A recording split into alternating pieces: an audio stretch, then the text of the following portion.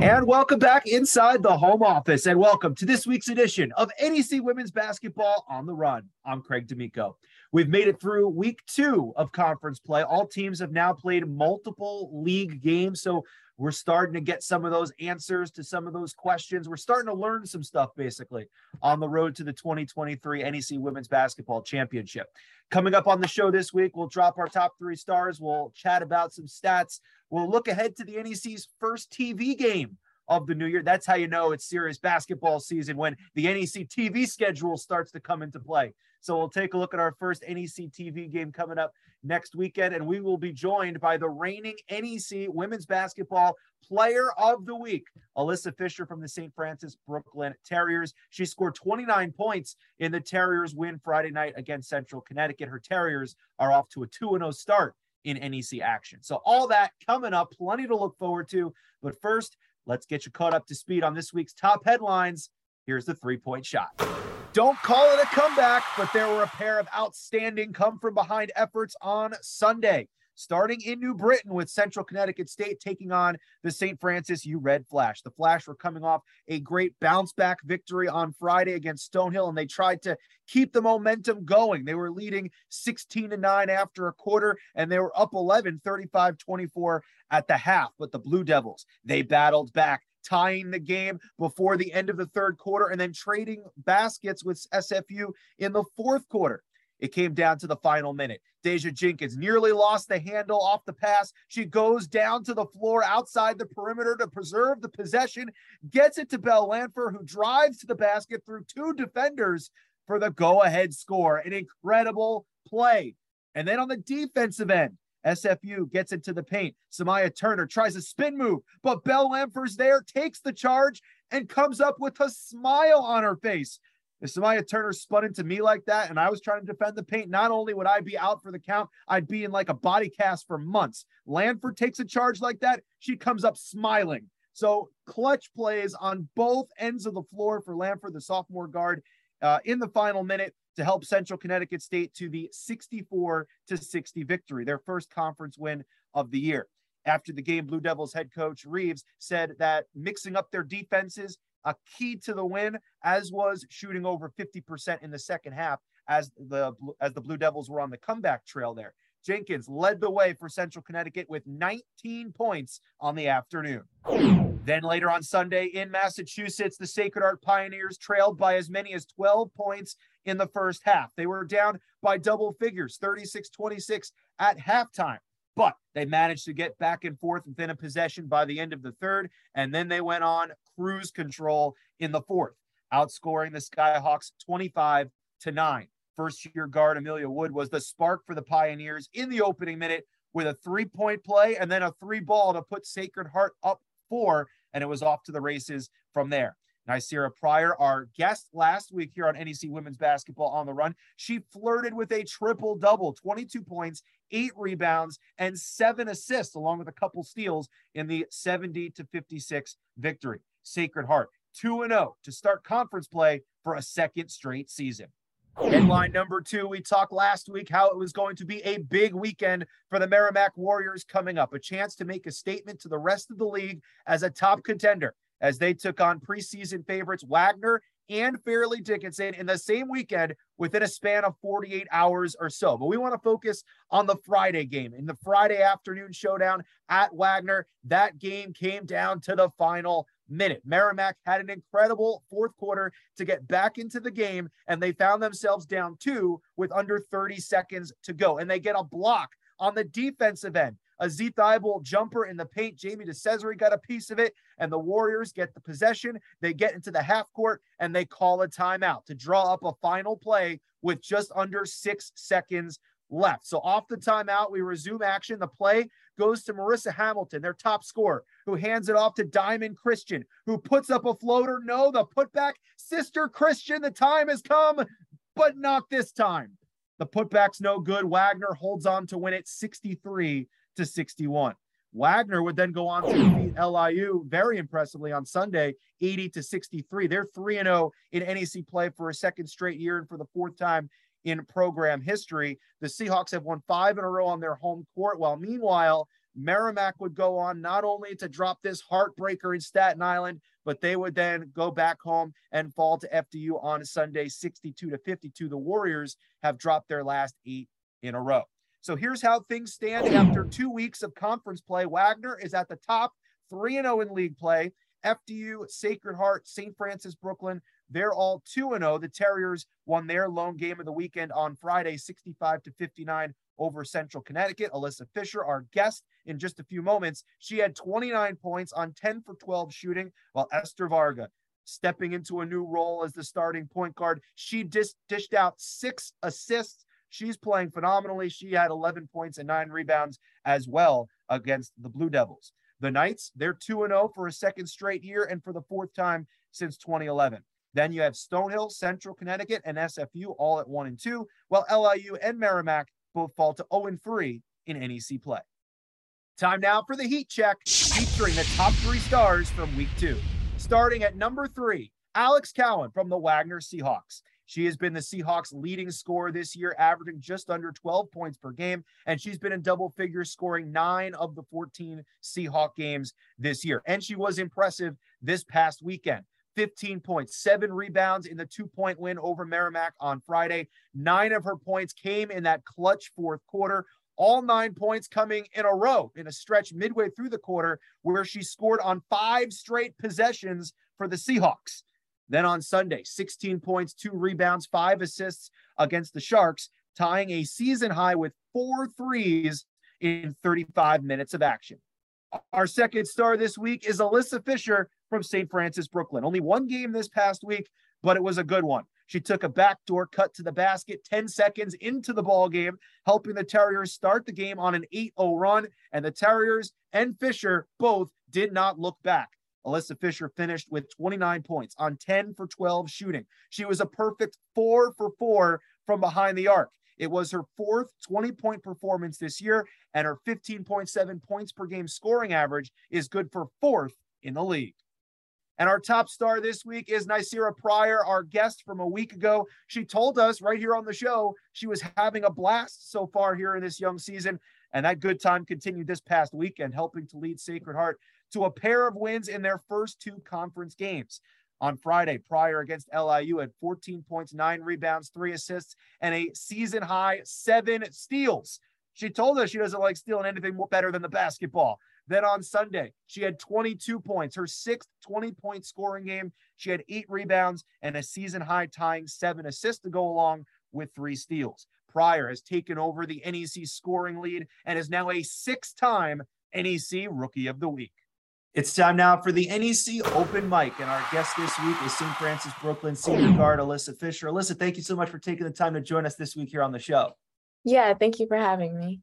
Now, you and the team are off to such hot starts this year, especially in conference play in 2023. It seems like you personally kind of jumped and have taken your game to a new level here this year.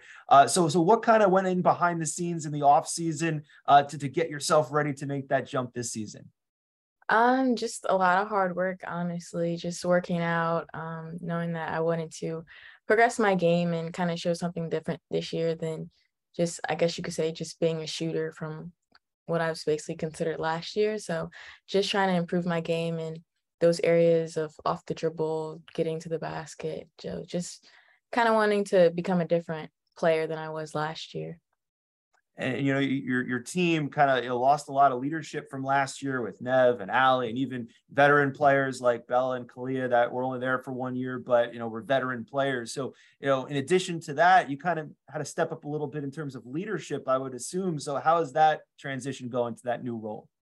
It's definitely been a little challenging, but I definitely think like my coaches and my teammates have definitely helped me in being receptive to me and knowing that I'm learning and kind of still learning, like even though it's been a couple of games, like I'm still learning, still trying to get the hang of it. But I just had to adjust the type of leadership that I was able to give. Normally in the past, I've just been kind of like the energy giver, but I think more so this year I've had to kind of be a little bit more constructive, but also kind of be able to give energy. So still learning, still trying to progress in that area, but it's definitely been a fun journey having my coaches and teammates help me. I have to get a little bit better each day, right? Yeah, exactly. Now, the team, as we said, off to a perfect start in conference play so far. So what's been the team's key to success? A lot of new faces in there. So what's been the key to having it all gel together so far? Honestly, I think it was our non-conference schedule. We had a really tough non-conference schedule, and that was our coach always tells us like it was done on purpose. And I definitely think that it's definitely showing now.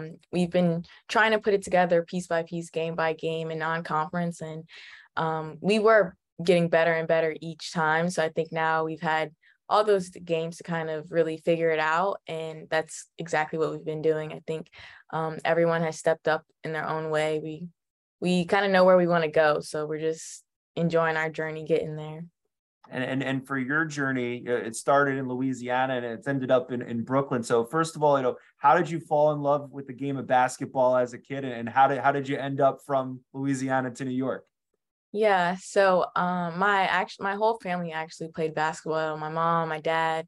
I have an older sister, so always been going to her games. I actually started playing soccer first. Soccer was my first sport, and then I was always around basketball, always traveling with my sister, my parents. So one day, like in middle school, I was like, I'm just gonna try it. Like it can't hurt. So I tried it and ended up falling in love with it, really loving the game. Traveling, it took me places, and then it took me here. So really loved the family atmosphere that St. Francis provided, and just the energy and the type of people that they were bringing in and the coaches. So yeah, that's how I ended up all here. It certainly seemed to work out all for the best. And coming up this weekend, a pair of big games. Let's start with Sacred Heart first, because both teams really have played so well so far in their few conference games this season. So when you go to Sacred Heart on Saturday, just from what you've seen of them in video and preparing this week, what stands out about the Pioneers that we might want to look for in that matchup? Yeah, I think they're a great team. Definitely they have a very strong point guard presence. We see she's been like the rookie of the week, like almost every week. So definitely kind of preparing to guard her. Definitely think it's going to be a really fun matchup for us both. And then, the game against LIU, two rivals, practically down the street from each other. Any interesting stories of seeing any of those players like in the store on the corner or bumping into them on the street or anything like that? No, we actually don't really, at least I don't think I see really any of them like too often. So no really funny stories. I think it's always just a great matchup seeing two like really close schools go head to head and always being a battle. So that's one game that we always kind of look forward to every year. Absolutely. So to finish up, we're going to do our final 5 questions, some quick hitters. So just give us the first thing that comes to mind. Okay. Okay. All right. Your favorite snack or junk food? My favorite snack, right now I'm really loving Twin Snakes. I love those. Yeah. Okay. What is a pregame superstition of yours? A pregame. I always listen to like the same playlist. It's the same playlist, and I always have like the same shooting routine that I do like before the game starts. Okay. Bonus question. What's one of your favorite songs on the playlist? Oh man. I don't know. I don't really have a favorite. I love the whole thing. I love the whole playlist. Okay.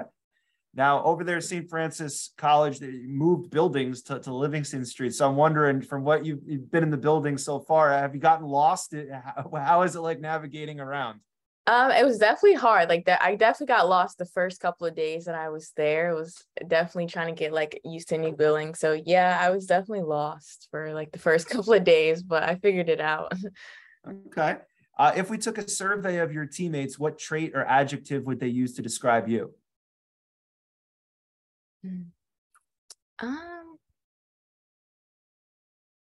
I think they would say like I'm very fun. I'm a very fun person to be around, energetic. So yeah, for sure. It's great to bring that energy to a team. Someone has to do that, right? Exactly. Yeah.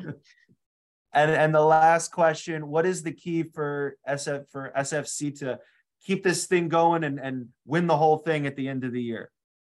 I definitely think just staying together as a team and continue to be positive. Learning from each game, taking the positives from each game and not necessarily dwelling on the negatives, but learning from them and staying together as a team and realizing that it's going to take everyone for us to keep going and to win the whole thing. Awesome. Well, we look forward to keeping our eye on that journey here over the next few weeks. Best of luck to you this weekend and going forward the rest of the season. Thank you so much. That's Alyssa Fisher, our guest this week here on NEC Open Mic. Well, if I were to tell you that the FDU Knights' number 1, number 2, and number 3 priorities going into a game is defense, you would say, no, really, Craig, get out. No, really, yeah, no surprise. The FDU Knights are all about defense. Coach Ann Shamiwa told me last year that with her program, it's all about the defense. The key to their success in their regular season title run last year is that they never got away from brought them to that point. You get what you demand, and Coach Ann's demands excellence on the defensive end, and the Knights have gotten it once again here in 2023. FDU is currently 14th in the nation in scoring defense, only allowing 54 points per game, and their 37.5 field goal percentage defense leads the NEC. The Knights have won 10 games this year, winning all but one by double figures, and they've held their opponents to under 50 points 5 times. When you're not allowing your opponents to score that many points, you have a chance to win a lot of ball games, and FDU has so far this year. Their motto has been #locked in, and indeed they have been on the defensive end. The FDU Knights, the subject of this week's Stat Chat.